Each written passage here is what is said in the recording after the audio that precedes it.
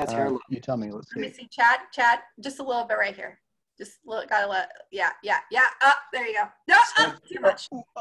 Oh, okay, that's good. Spencer, how's your hat? The real question is, does it look like is this whole thing going to look like I had my eyes closed for the entire podcast? I hope so. Welcome to a bonus mini episode of the podcast. We had an opportunity recently to talk to our friend Chad about some pretty weird coworkers, and he wasn't talking about Liz in her unicorn vest. Nothing weird about that. Or my super cool USA Love America cowboy hat. He talked to us about the swimsuit wear Rosemary. And if you haven't checked out the episode, we have a link to it here. Check it out. Super funny. But Chad was willing to stick around with us a little bit longer and give us a bonus story, bad coworker, called the Ninjister.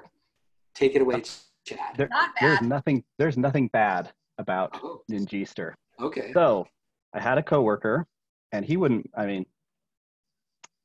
love this story. He is the Ninjister bunny. So I'll give you the background. He in his youth, he and his brothers or his siblings were raised by a single father. I thought you were going to say by wolves or by Easter bunny. Back in monk, that was like this secret martial arts expert. No, it's great. So a single dad. Single dad. So Easter comes around, and Dad goes, what do I do for Easter? I know, I'm going to take the kids down to the ninja store. And so he took the kids to the ninja store and let them pick out whatever they wanted. They're buying nunchucks and ninja throwing stars. How old are children? Just asking for a mother. I don't know for certain. Probably all under the age of 10. Impressionable then. I think there were 4 or 5 of them, something like that. Throwing stars is perfect for under 10-years. So he had been celebrating Ninjister, as he called it. I didn't pen that term. That's his. They celebrated That's Ninjister. where Ninjister started. Yeah, started in their house. So then when we were working together, he brought the lovely celebration that is Ninjister to work. And so we would have a Ninjister celebration every year. And so what would we do? We'd start out with a trip to the ninja store where we would buy, I don't know, nunchucks and throwing stars. He to finish the ensemble, bought himself a full black ninja outfit, which he would wear with some of those headband bunny ears. Uh-huh. And so he was the Ninjister bunny, and he would visit us and bring us ninja stars and fun things every Ninjister. And then we would have throwing star contests. At work? And of course. Stupid question, Liz. Yeah, Liz. Where else would you have a throwing star contest? Not at work? So dumb. That's very dumb. Did you have Easter eggs that were big enough that they went inside instead of you open it up, you're like, oh, some jelly beans. Oh no, ninja stars. No, the ninja stars were usually quite large. These were not children's ninja stars. These were adult ninja stars. Oh, they're not for the children under 10? No, not now. Oh, okay. They were then. That was the adult ninja stars. That was the 80s. Everything was okay. 80s. That's fine. Yeah. Why didn't you say that it was the 80s? That makes total sense now. And so Ninjister,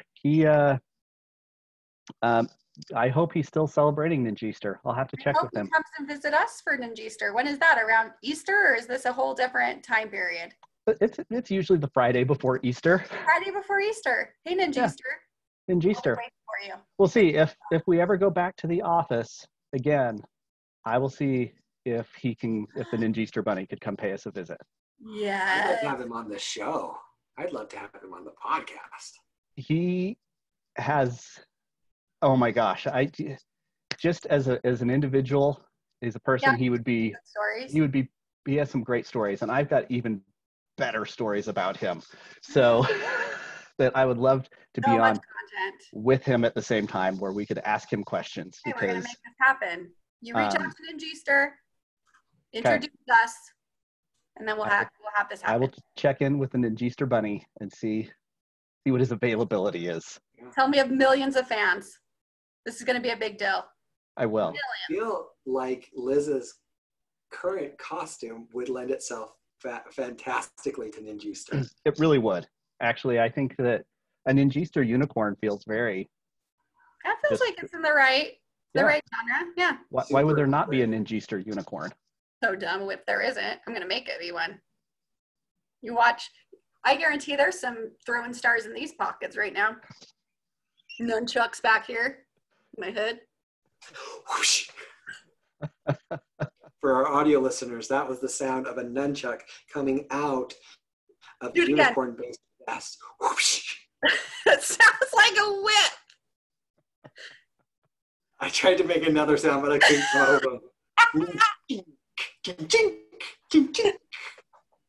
If I realized we were going to delve so deeply into Ninjeaster, I would have grabbed my Ninjeaster nunchucks. But next time when we have Ninjeaster on.